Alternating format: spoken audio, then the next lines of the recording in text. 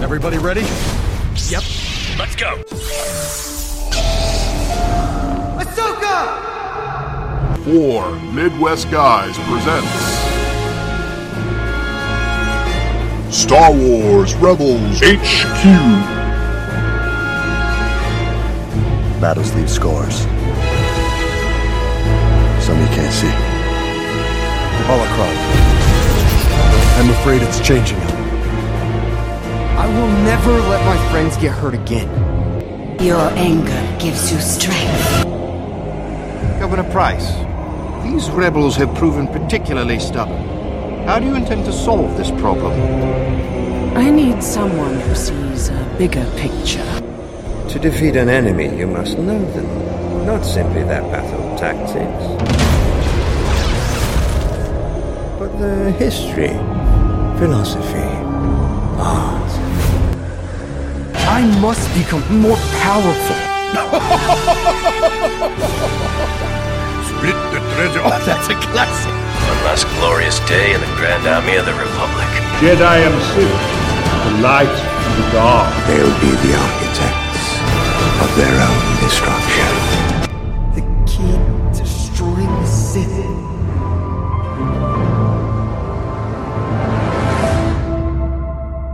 Hello everybody and welcome back to Star Wars Rebels HQ.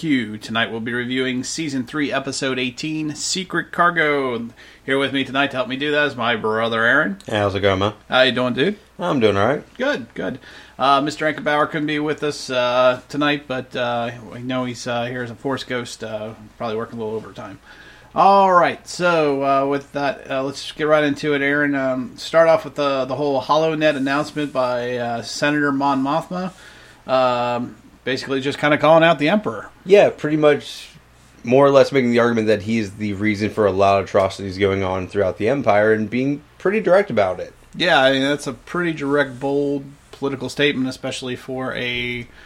I forget what the word would be, what kind of government, but essentially an empire run by... Yeah, I mean, technically it might still be functioning in name as a republic, but it is more or less, at that point, already kind of an autocratic system. Yeah, so, he's got total and complete control. Yeah, like, there is still technically a Senate, you do still have something close to governors, but at the same time, like, anything that resembled a balance of power for any of that sort of thing has kind of been out the window for a while. Oh yeah, she even calls him out. I think she calls him the self-appointed emperor. She makes a point to remind everybody that he pretty much put himself in that position. Yeah, and he has total and complete power.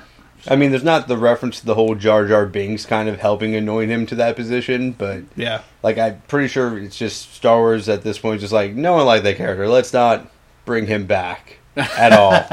Like, no one wants to bring back the fact that Jar Jar played a large role in that, and that... Well, spoiler alert for what it's worth, but in Empire's End, the new Aftermath book, the last part of the series, they kind of wrap up the Jar Jar story. He's a clown performer on Naboo, and everybody hates him.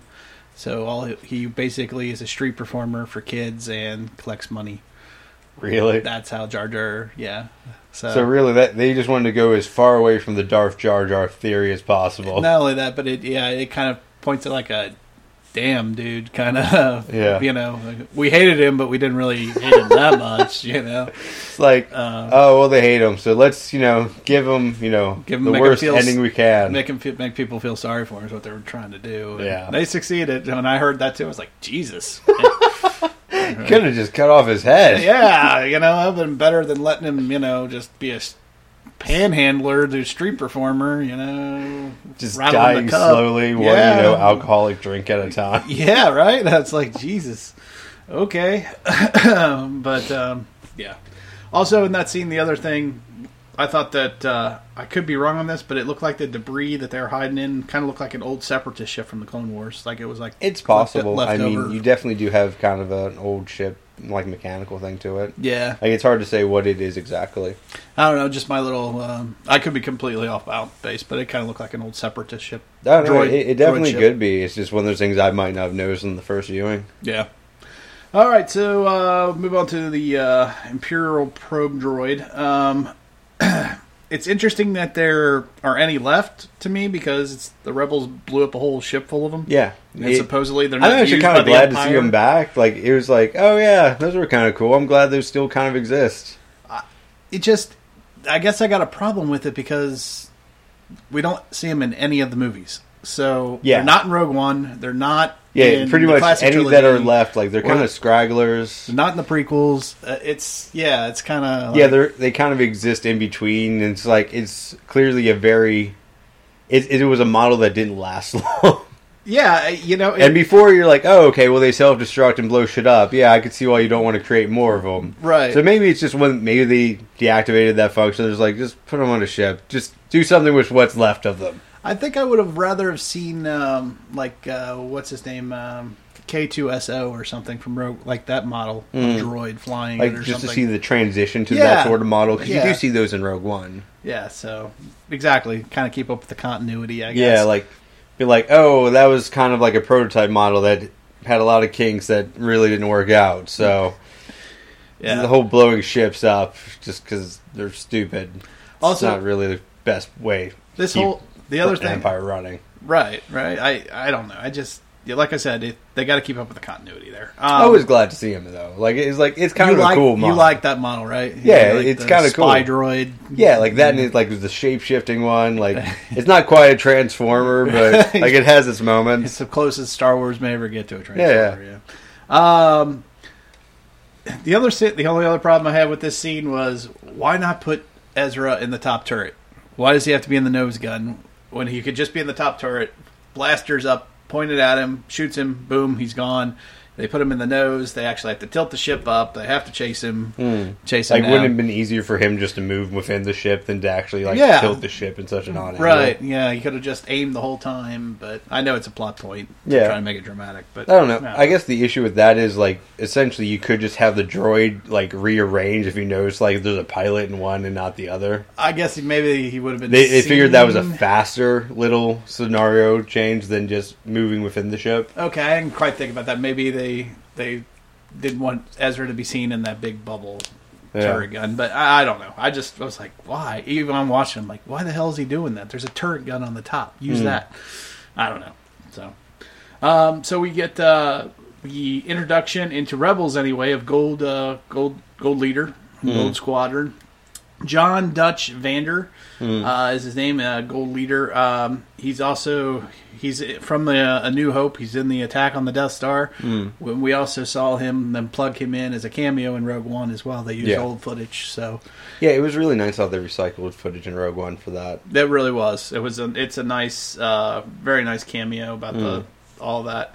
It's really nice to see him in Rebels though too, because again that connects the story that much more. We also see a couple other members of Gold Squadron be introduced around the same time, and all of them seem kind of pissy. Actually, a little bit. Like they're all just kind of in a more or less shitty mood. Yeah, and we'll get to that in a little bit. Yeah, they're on Phoenix Squadron for creating trouble for them, I guess, or making their lives harder. But, which is kind of a moot point, really. Yeah, clearly, if isn't any member of the Rebel Alliance going to kind of make the Empire more on guard and thus make more of an issue for their others? We're kind of skipping ahead here, but yeah, it does beg the point is the state of the galaxy. It's such with the rebellion at this point that Phoenix Squadron is the only militant wing so far, and the rest of them are just kind of maybe hit and miss on the Empire or trying to keep their distance, kind of thing. Well, I mean, it does kind of present Gold Squadron as being like military-like in its tactics and its approach,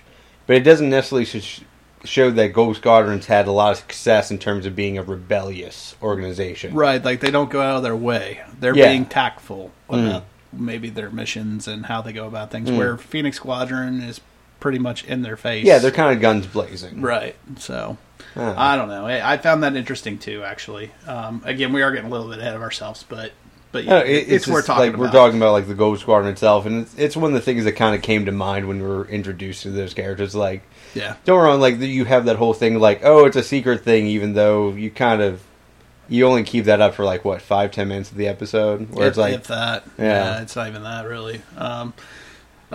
So the Ghost is also being used here as a fuel tanker to me, it just seems like another example of how versatile the ship is, or maybe the ingenuity of the Rebels to constantly take what they got and convert it. Well, yeah, I mean, I think that's actually a fun little nod to real life scenarios, isn't it? Like, you actually do see a lot of rebellions sort of things, or like more militant groups, or like go guerrilla and like really reuse like kind of old school weaponry in like kind of ingenious ways sometimes. Yeah. Like this joke, if it's stupid and it works, it's not that stupid sort of thing. Yeah. Like, that's kind of what you see in a lot of like kind of like military operations where like one side really does not have the finances of the other.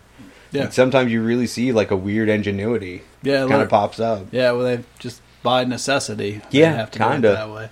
It was kind of interesting to me to see, you know, the ghosts that were I've always just seen as either a cargo transport that they converted into a military ship. Now has these 2 huge fuel tanks on it, essentially. It's also one of the things like it's probably there from a plot point of view as well, right? But because I mean, realistically, like for that sort of ship, you really could have just used any random fuel ship or a separate ship. Like you really wouldn't have had to have anyone special on board or anything. So that's clearly just from a plot point of view, it worked out that way. But or if you want to immerse yourself in the universe for a second, you can say they did it so they only had to send one ship. You know, try to keep themselves inconspicuous as possible. That way, they didn't have to send like the fuel ship and like a ship to guard it. Sort of thing. Yeah. All right, that's a fair point. Minimal, use of or good use of your resources that you have. Yeah. So, all right, let's talk about the first Imperial attack, and the one thing I'm really excited to talk about is we finally get to see Ezra as a fighter pilot. To me, that's kind of a big thing for me, because up to now he's all been Jedi and lightsaber, but we've never gotten the other side of the right of the Jedi, which is to see him as a fighter pilot. I don't know. I've never really viewed that as being part of the Jedi thing. To me, it is, because because I grew up with the classic trilogy, and even when you go to the prequels, every Jedi at some point gets to be a fighter pilot. Kind of? Yeah, I mean, Anakin does right from the get-go. Luke does from the get-go. I'm not sure if there's really, like, clips of, like, Yoda, like, just driving around, like, blowing shit up. Well, not Yoda, but, I mean, you got Obi-Wan Kenobi does it. Plo Koon does it from the prequels. Well, I mean, you have Obi-Wan, you do have Luke, like, you have Anakin, clearly. Right. But even, like, say, someone like Mace Windu, I don't think you really see that with either. Yeah, I don't think you see Mace in the... I don't think we ever see him in the cockpit, but yeah, I mean that is part of the classic trilogy. That is there. It's kind of the rite of passage. It's usually done first, but in this case, we've seen Ezra do all of his Jedi training and never really, other than man the gun turns, we've never seen him. Yeah, one of the things I found interesting about is like he talks about how Hera's been training him to do it. I was like, when did that happen? Because I don't remember seeing like any references to that. Yeah, this is kind of the first time they kind of I would have liked to have seen maybe take out one of those earlier filler episodes and maybe shown a training episode with him. Actually, I think that would have kind of worked out better than like one or two of the droid episodes we've gotten so far. And I mean, we've had a couple ones that have been kind of slow this season. So especially the first part of the season. Right before we went on hiatus for the break. Yeah, like Rebels usually does a really good job of having like a high mid-season break and like a really good beginning and a good ending. But I don't know. I feel like season 3's had a lot more slower parts than we've had in the last season. I feel like they're trying to fill out the characters a little bit, but I think they could have done that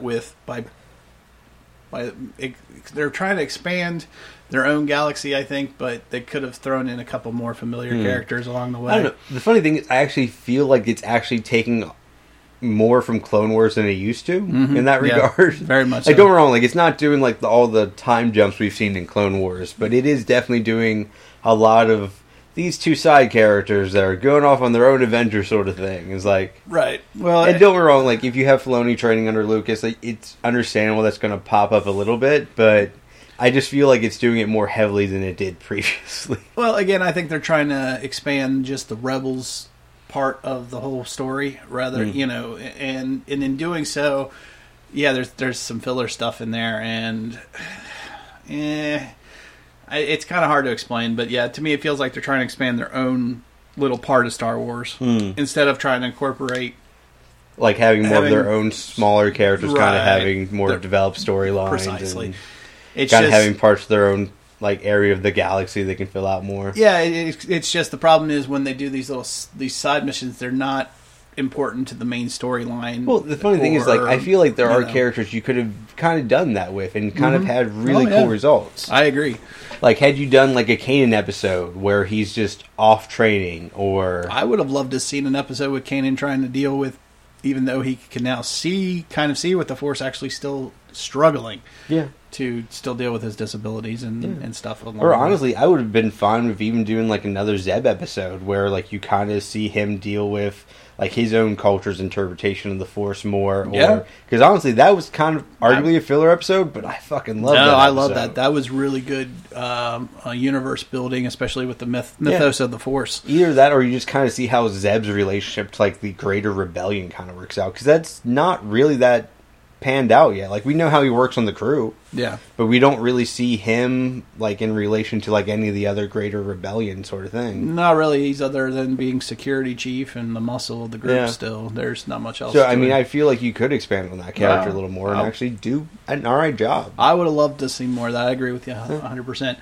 But getting back to the episode, actually, you know, him saying that Hera's been training him is actually a good thing. I think Hera's a good teacher, because if we actually throw in the Star Wars Rebels book, which came out before this series started, A New Dawn, even Kanan admits that she's a better pilot than he is. And he's obviously a Force user, a Jedi. Yeah. Well, that was, Jedi. Even back when he did have vision. Right, exactly. So, you know, it's...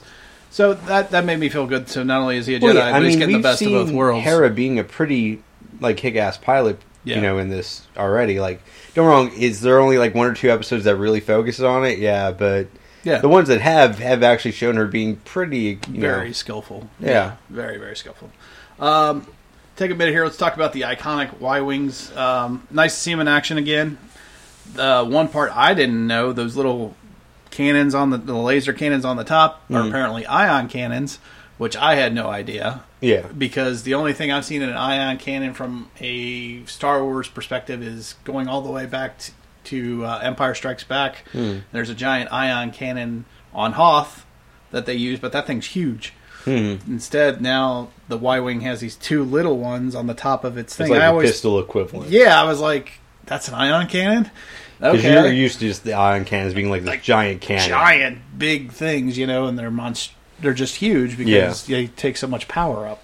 So it was kind of that kind of threw me for a loop and kind of expanded my Star Wars universe a little bit. Yeah, well, it could just be like there's a different model sort of thing to it. But it still works in a similar function. Yeah, it just kind of threw me off because I always thought they were just little laser cannons that they could kind of move around, you know, fire backwards or, you know, whatever. But, which, you know, makes sense. Like you have... Yeah, just a rotating cannon, like a turret sort of thing. But they didn't use them in A New Hope that way, so now it makes sense that they made them ion cannons, I guess. So, you know. Well, if that wasn't the original intent or design, it's kind of a nice way of kind of retrofitting that into it. Retconning a little bit. Yeah.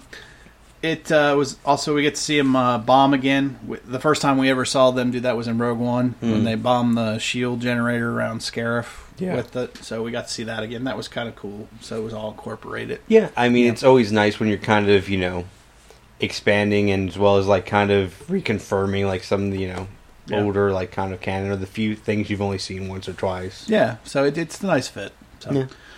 So the secret cargo turns out to be Mon Mothma. Obviously, it was not secret for that long. Not very long, right? She's being escorted to, as Hera called it, the meeting. Yeah. So right off the bat, we know it's a significant. Yeah.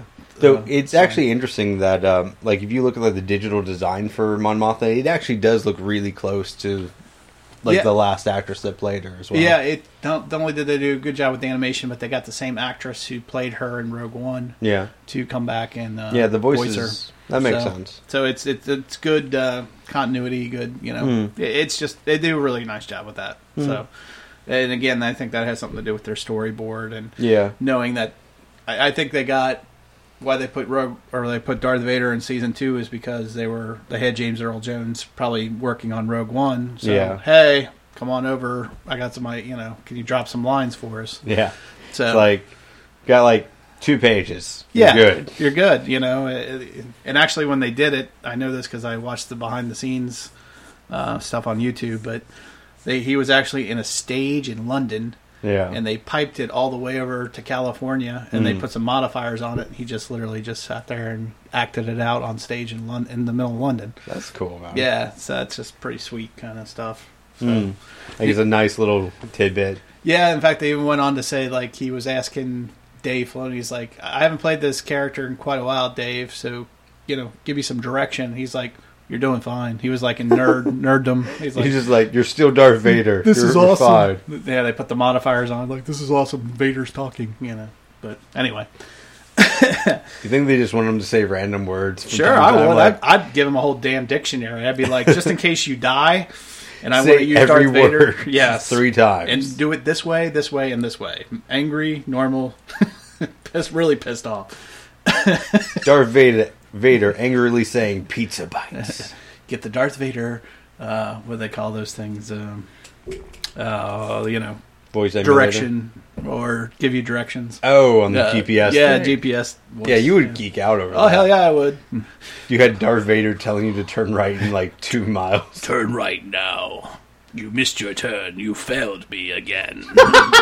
Something like that would be sweet.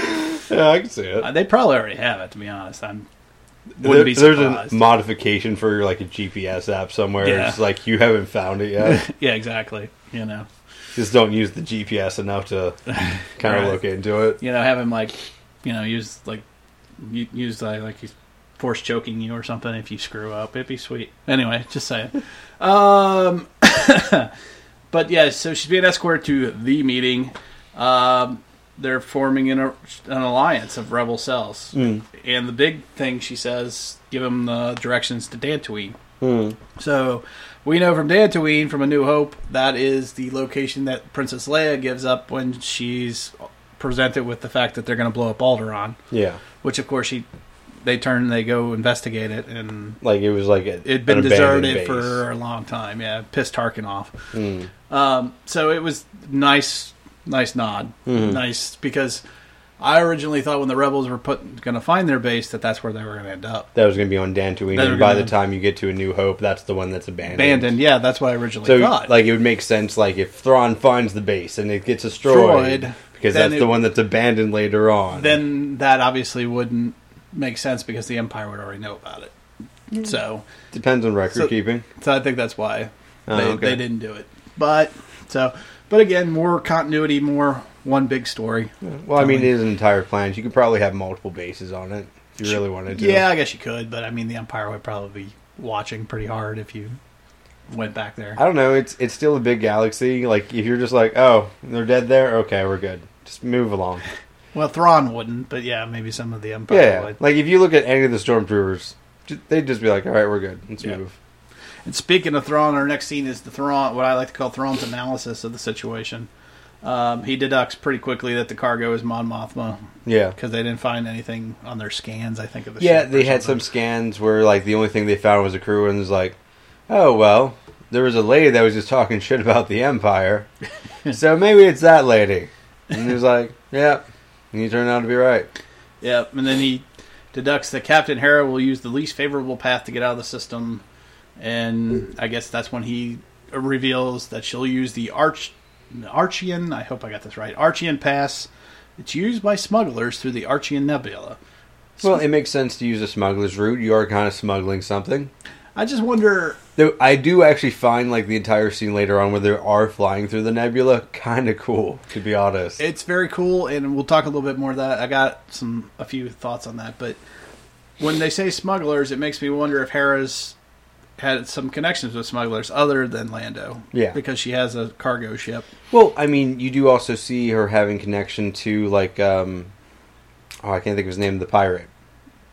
Oh, Hondo? Yeah, Hondo. Yeah, they know Hondo, yeah. So she is in that's a good point. I didn't think about Hondo. Yeah, Hondo is, smuggled shit. He's pretty much any sort of job you want to give Hondo for money, he'll take it for money. Maybe they found out about it from him or something. Yeah, it's possible. Well, I mean, there's clearly a lot of dealings with kind of, the underground sort of types. I mean, there's a lot of criminal elements, so... Yeah. It could be. That would make perfect sense. I didn't even think about Hondo. That's a very good possibility. But if you were talking about like them adding like a solo component to it, like there's a possibility for that as well. I'm surprised they haven't tied him in yet. in some way, shape, or form. Honestly, I think he'd it's be because they're easier doing to their tie in- standalone movie now. But Well, the thing that's weird about that is like it's arguably easier to tie him in than it is like Leia. Oh yeah, in a lot of ways, like because theoretically he should be like in a lot of the same circles that like Lando's in. Yeah, and we've already seen Lando. And I'm surprised they haven't used more Lando, and I'm surprised, like you said, they haven't tied Han in at least to a couple episodes by now. Yeah. I mean, maybe Like- we'll get that in season 4. I don't know. Like I'm not necessarily like horribly against it one way or another. It's just like it seems like it'd be an easier fit unless like you're really wanting to do a lot of stuff with like the Han Solo backstory in the future. Well, that's my guess. Yeah, I think which also might be why you don't necessarily see like a Boba Fett sort of character here yet as well. Unlike Rogue One, where everybody dies, we know Han makes it until Episode 7 anyway. Yeah. So there's potential there to make more Han Solo movies if this one does well. So I could even see him doing maybe even a trilogy as much. I hope not A that Han much. trilogy. Yeah, I hope not that much, but it's possible. Just a series of him just stealing shit throughout the Yeah, galaxy. just being Han Solo before he meets up with the rest of the Well, I crew. mean, in theory, you could kind of do it in between some of the movies as well. Sure, you could have him screwing with Jabba, and you could have him get in with all the other crime syndicates too, like Black Sun and I forget that other species we saw, but yeah. So like you do it's one got that's room. just in between like episode like 6 or like episode 4 or 6 and between No, I 7. don't think they're going to do Shadows of the Empire with Han. I could be wrong. I still think that Rebels has the potential to jump ship and beyond episode 4, A New Hope, and actually do like a Shadows of the Empire series. Yeah. I don't know. Like that's one of my fan theories, obviously. Is that they're going to just start jumping in between films? Yeah. Then that way you actually have a justified reason for doing like a time jump, like within the show. Right, and you can justify why they weren't in the movies because they were off doing X, Y, and Z. You know, because it's a big galaxy. Yeah. But I don't know. But getting back to the nebula thing, when they said they were going into a nebula, it immediately triggered my sci-fi brain, and I'm like, Star Trek 2, Nebula battle. I never saw Star Trek. You never 2. saw Wrath of Khan? No. You're kidding. I might have seen clips. Oh my god, dude. Okay, so there's a big battle. Yeah, like I never really got into the classic Star Trek stuff. Oh my god! But it's Star Trek 2. It's Khan. Not that I want to turn this into a Star Trek podcast, but that's like a big thing. It's the one that it's known for. Yeah. Yeah. Shatner going God. God. I mean, come on, dude. You got to watch it anyway. I've probably seen clips of it. I just don't remember if that happened. Anyway, it just stirred my mind, and I was like, "Oh, this looks familiar. I've seen this before." Of course, not quite the same way, but still, I don't know. Fair enough, man. But if you haven't seen it, then we won't. We'll just leave it there. No, you want to talk about Star Trek, man. No, it's cool. No, we're good. I got my Star Trek out of me. I'm good. I'm back to being Star Wars again. So, I could tell you about like the reboots. Like those were cool. The reboots are cool, but you should watch the classics. Anyway, I'm not gonna get into Star Trek here anymore. I promise. Maybe. All right. So we finally get to see the TIE Defender in action. Yeah. Pretty cool. Yeah. Very cool. Maneuvers pretty well. Yeah, maneuvers, got shields. Since when do TIEs have shields? You know, we see that in action. It's being piloted by Captain Volt Scaris is back. Last time we saw him was in the Wedge Antilles extraction, and he was the instructor at the Sky Strike Academy. Yeah, I was wondering like where I saw him from. Yeah, he never takes his mask off in this episode, but he's the guy that looks like Viper from Top Gun. Gotcha. Kind of thing. So it's their top pilot, and which would make sense for Thrawn, a prototype. For a prototype, yeah. Yeah, I can kind of see that. Yeah, which I thought was interesting. The other thing I thought that was interesting about this scene is Governor Price at the end volunteering to capture Mon Mothma. Yeah, it does kind of come across like they have like some sort of history, or like she just dislikes her for some reason, or she just wants the grandiose. Maybe, yeah, like she needs a piece of the pie too. And it's weird because even Thrawn's reaction's like, okay, I guess you can do that. That's acceptable. Yeah, like he seems almost kind of like weird. Like he seems off put by it. He seems, he's almost taken off guard maybe a little bit, and then I think his mind kicks in and goes, well, if it goes wrong, I can blame her. Yeah. It's like, okay, that's acceptable. Yeah. It's like, sure, scapegoats. That's cool. I hadn't really thought about that. Maybe there is a backstory between her and Mon Mothma. Maybe there's a little personal But animosity. it's be weird because, you know, they'd be almost in different parts of, like, the government under the Empire. You'd have, unless they're, like, you have senators arranged from planets in the same way governors are, and they're from a similar planet. Yeah. But I don't know what planet Mothma would be from. I'd have to go back into her history and look. It's been a while. So I'm not going to say because I don't want to make people mad. But, I mean, it'd be weird for a governor to have, like, that much of an interaction within, like, a interplanetary sort of government. Unless she's done something in the Senate to block something she was wanting to do on Lothal or something. I don't know. Possibly. They could go that route with it. I don't know. But yeah, or it could just as easily just be Price wants, you know, extra. I want the glory. My turn. But at the same time, that doesn't. It's weird for a governor trying to get that sort of like military glory sort of thing. Yeah, it's a little strange, and the only thing I can think of is she has such confidence in Thrawn and his planning that she thinks it's an automatic win, no matter what. Maybe. I don't know. I don't know. All right, let's move on to the into the Nebula's dogfight here. So we get a little brief scene with Hera and Mon Mothma, the whole thing about the front lines and how Mon Mothma envies pilots because they can flee hyperspace, and then she goes in about her whole Senate thing and helping people and stuff like that. And Hera kind of comes back and goes, "Well, on the front lines, people aren't, you know, where you're at, people aren't shooting at you like they are out here," kind of thing. I thought.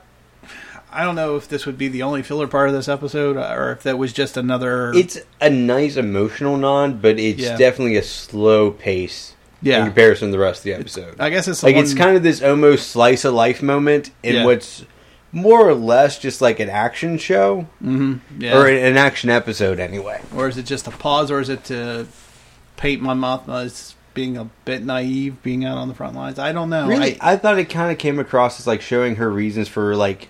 justifying why she was leaving the Empire as a whole. Like, it was kind of showing her motivations. Yeah, I guess. Because, like, she was trying to, more or less, making the argument that she stayed within the Empire so long because to try to limit what the Emperor was doing. To try to help, yeah. So it kind of not only justifies why she actually was a senator under the Empire, but why she transitioned out of it as well. Like, so it actually is kind of giving her backstory pretty heavily. Giving her justification. Yeah. Like, pretty much saying, like, well... why was she in the Empire so long? Well, she was trying to limit the Emperor's control and trying to work within the system. Yeah, kind of trying to put the reins on it. Yeah. And I thought it actually was a pretty good justification.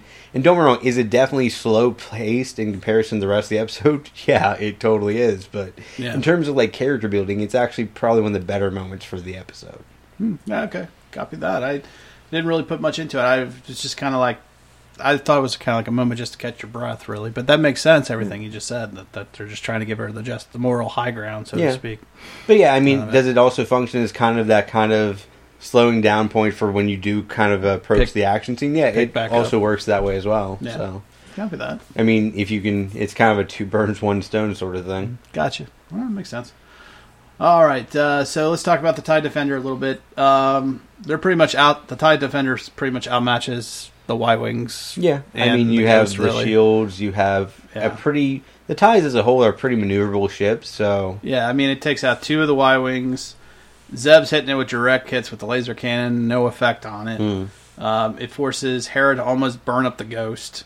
Yeah, actually, I thought that little bit was pretty awesome as well, because they're all just kind of flying through this nebula and, like, at a speed where it's like clearly just burning up the fucking ships. Yeah, she's getting as close to that star as she can, so she can take out 2 of the other regular TIE fighters that are with the Defender, and that's just to get the Defender away from them temporarily, kind of, sort of. So it shows you how desperate that she has to go. Yeah, it really does kind of show not only going back to Hera's piloting skills, but going back to the desperation of the situation and how just, you know, a good ship that is, you know, be fighting against. Well, yeah, and it justifies Thrawn's prediction that one vehicle can make all the difference. You know, you don't need a lot of them; just a few of them are going to make a big difference. Yeah, I mean, if you go back to World War II and the Blitzkrieg tanks, that was more or less the scenario for a lot of, you know, Germany's victories. And how they used air power along with their the Blitzkrieg tactics.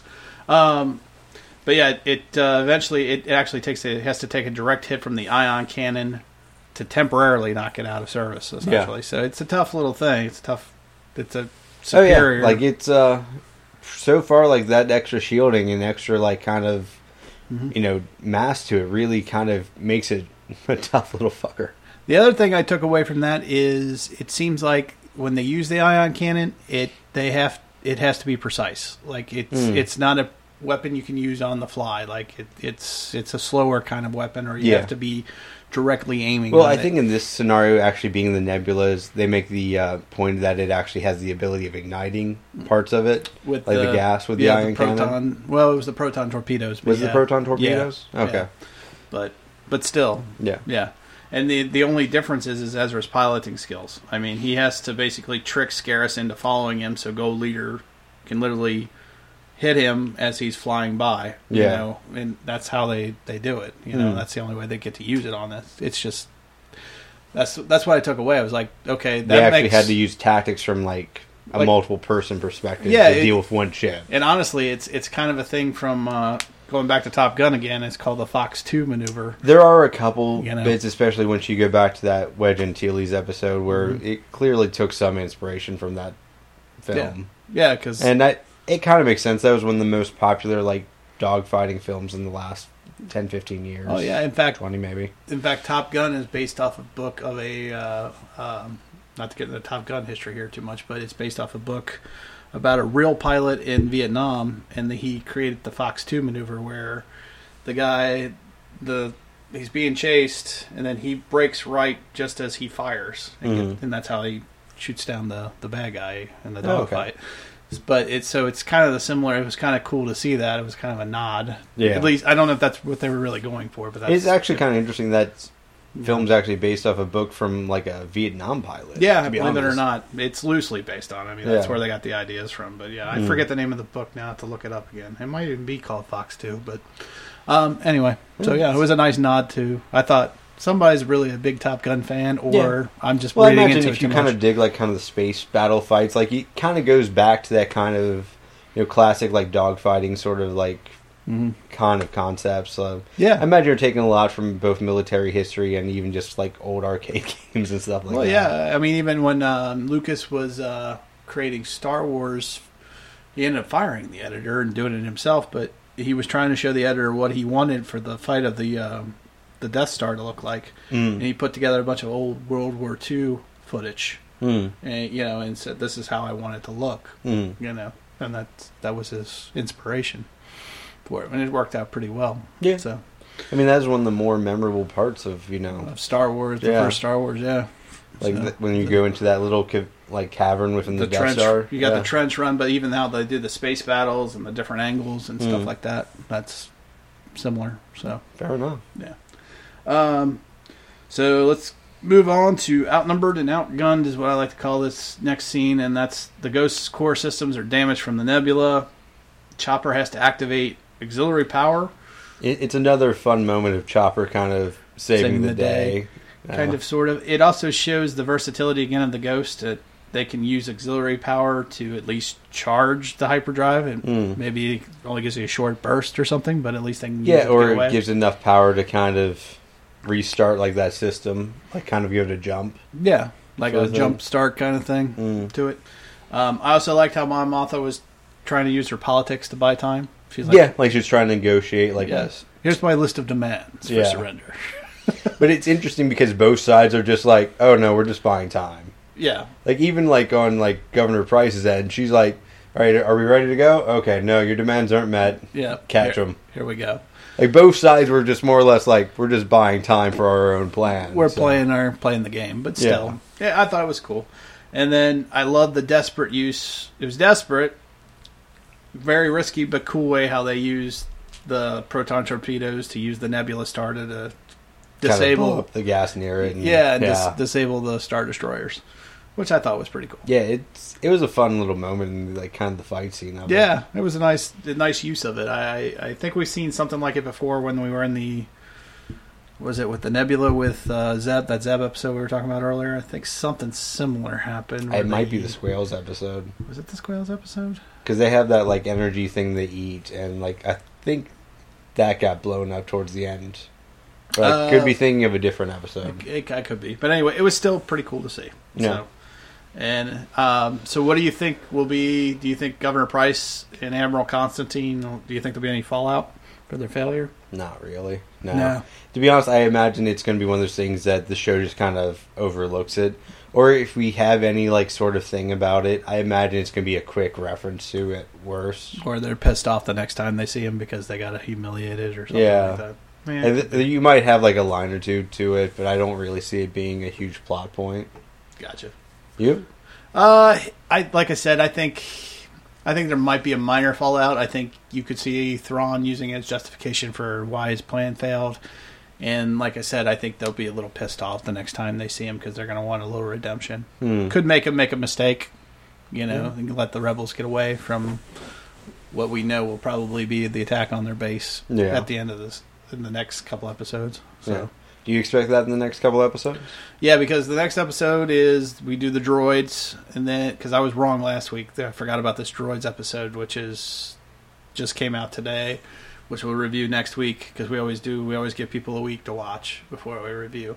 So we'll do the droids episode, and then after that is Twin Suns, and then after that is the 2-part finale, which I think is called 0 Hour. Oh, really? I was expecting them to do the Twin Sun thing to go kind of a little longer. I kind of said the same thing, unless they're connected to 0 Hour somehow. So at least that's the big one I'm waiting for is Twin Suns. So, that's the episode.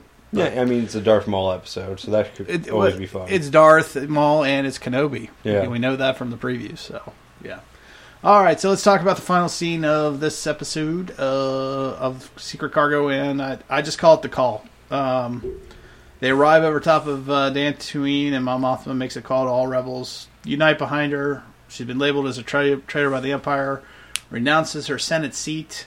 Has no fear of even the Emperor, for she knows she is not alone. Will not rest until the Empire is destroyed and the Republic is restored. And it was a pretty good monologue, actually. Yeah, it was a good speech, and what was awesome, of course, was seeing the Rebel Alliance the ships start popping up all over the place. And for the first time ever, at least in that point in the Star Wars timeline, we see the Alliance start to form. Yeah, I mean, it is kind of a big moment for the Star Wars universe. Like, it really is kind of the beginning of, like, the Rebel Alliance and not just Rebel cells. Yeah, exactly. They're uniting as one. It's no longer just a rebellion, it's an alliance of at least a loose confederation. Yeah, and I mean, it's openly an alliance, whereas before, like, you kind of did have, like, some cells working together for, mutual benefit, but you don't really see that being kind of all behind one banner sort of thing. Right, and there might be a little bit more command and control now, too, whereas, like, we were talking about Phoenix Squadron being out there in front, and Gold Squadron kind of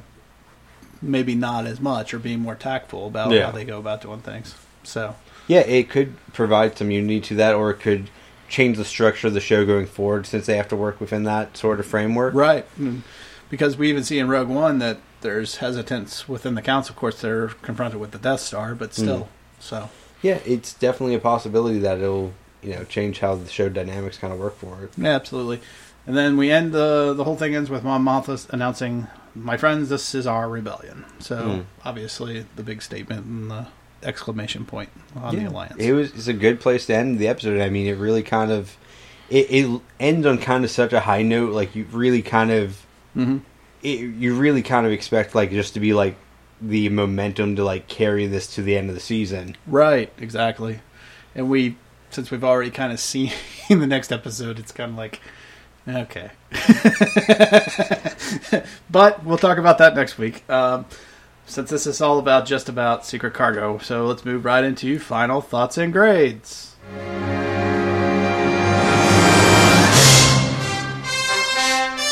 All right, Aaron, your final thought and grade for Secret Cargo. I'd probably give it maybe a B- or C+. Like, really? On one hand, it's definitely a huge moment for, kind of like the history of Star Wars and kind of like, the beginning of the Rebel Alliance. You also have, like, some actually pretty interesting dogfights and some good character building. But I actually overall kind of found the episode kind of slow. Really? Yeah, for a large part of it. Like, I found it... That night really just disliked almost all of Gold Squadron. Like, you just didn't like them being whiny about things? Yeah, like, I just found just, like, they're just kind of whining about things to be kind of just a buzzkill for the episode. And it's like like, don't get me wrong, it's interesting sort of character dynamics, but at the same time, and like it pays off towards the end when Ezra is like, "Oh, we'll let you fly for us anytime," sort of thing. But I don't know, it doesn't really have the payoff for me. So it's one of those things, like, it just kind of slows the episode down. Okay. But that's just a personal thought on it. Okay, that's fine. I have a much higher opinion of the episode. I would actually give it an A. I love the use of Gold Squadron. I love the use and expansion of the Y-Wings. I love seeing the TIE Defender in battle, from being an old Star Wars gamer. I love Mon Mothma being used. I absolutely adore the first formation of what is the Rebel Alliance. So all those things are just an absolute victory. I even led the space battle inside the Nebula, which I thought was really well done. So I have nothing but praise for it, really. So that's just my interpretation, I guess. Anyway, so okay, so where can you find 4 Midwest Guys? It's real easy. Just go to the internet, type in the number 4, then type in MidwestGuys.com. There you'll find everything. You'll find our podcast. You can comment under each individual podcast. Above there is everything is categorized per podcast show, because we do more than just Star Wars Rebels. We do Marvel DC Kings. We do a new one called Binge Cast, which is all about Netflix series. We used to do Gotham as a singularity show. That the archives are there for that. Every podcast we do is up there. The Oscar Bros up there as well. That's Buddy John's Oscar predictions. Everything is there. It's all categorized, and also you'll find links on where to follow us, because we also have a Facebook page. We also have a Twitter account. We also have a Podbean account, which is where we actually host our podcast off of. Our iTunes, how you can follow us on iTunes if you use that, as well as Stitcher, which is the other big app out there. So everything you need, one-stop shop. Again, the number 4, MidwestGuys.com. So check us out. You can leave feedback. There's a place for us where you can even comment back to us under Contact Us and leave us a message and send us an email that way. So everything you need, one-stop shop, number 4, MidwestGuys.com. All right, Aaron. Well, I want to thank you for joining us tonight, sir. Yeah, not a problem. And this is B. Willie saying, may the Force be with you always.